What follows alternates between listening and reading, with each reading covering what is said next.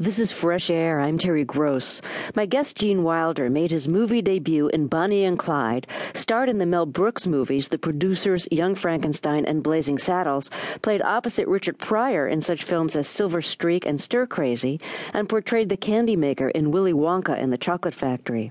Wilder writes about his movies, his stage career, and his life in his new memoir, Kiss Me Like a Stranger. The title was suggested by his late wife, Gilda Radner, 3 weeks before she died in 1989. He writes about Gilda in his book, too.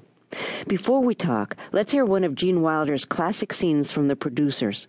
Zero Mostel plays the over-the-hill producer. Wilder is his new and timid accountant, Leo Bloom. While going through the books, Bloom realizes that with some creative accounting, it would be possible to make more money with a flop than a hit. Let's assume, just for the moment, that you are a dishonest man. Assume away. It's very easy. You simply raise more money than you really need. What do you mean? Well, you did it yourself, only you did it on a very small scale. What'd I do? You raised $2,000 more than you needed to produce your last play. So what? What did it get me? I'm wearing a cardboard bill. Well, that's where you made your mistake. You didn't go all the way. You see, if you were really a bold criminal, you could have raised $1 million. But the play cost me only $60,000 to produce. And how long did it run? One night. You see? Do you see what I'm trying to tell you? You could have raised $1 million, put on a $60,000 flop, and kept the rest. But what if the play was a hit? Well, then you'd go to jail. Oh. See, once the play's a hit, you have to pay off all the backers. And with so many backers, there could never be enough profits to go around. Get it? Uh-huh. Uh-huh. Uh-huh. So in order for this scheme to work, we'd have to find a surefire flop. What scheme? Gene Wilder, welcome to Fresh Air. Thank you, Terry. Now, you met Mel Brooks through Anne Bancroft when you were in a production of Mother Courage together.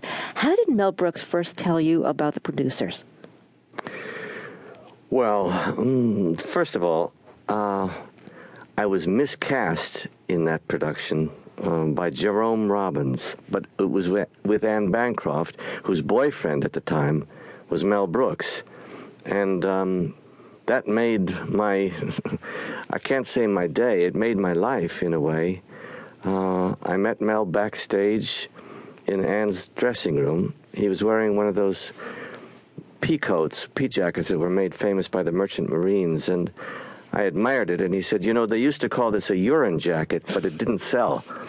And and I laughed, and he laughed, and after we saw each other several times, he said, would you like to come to Fire Island and have spend the weekend with Anne and me? I'd like to read the first 30 pages of this movie I'm writing called Springtime for Hitler. And I said, I'd like that very much. And then I went there one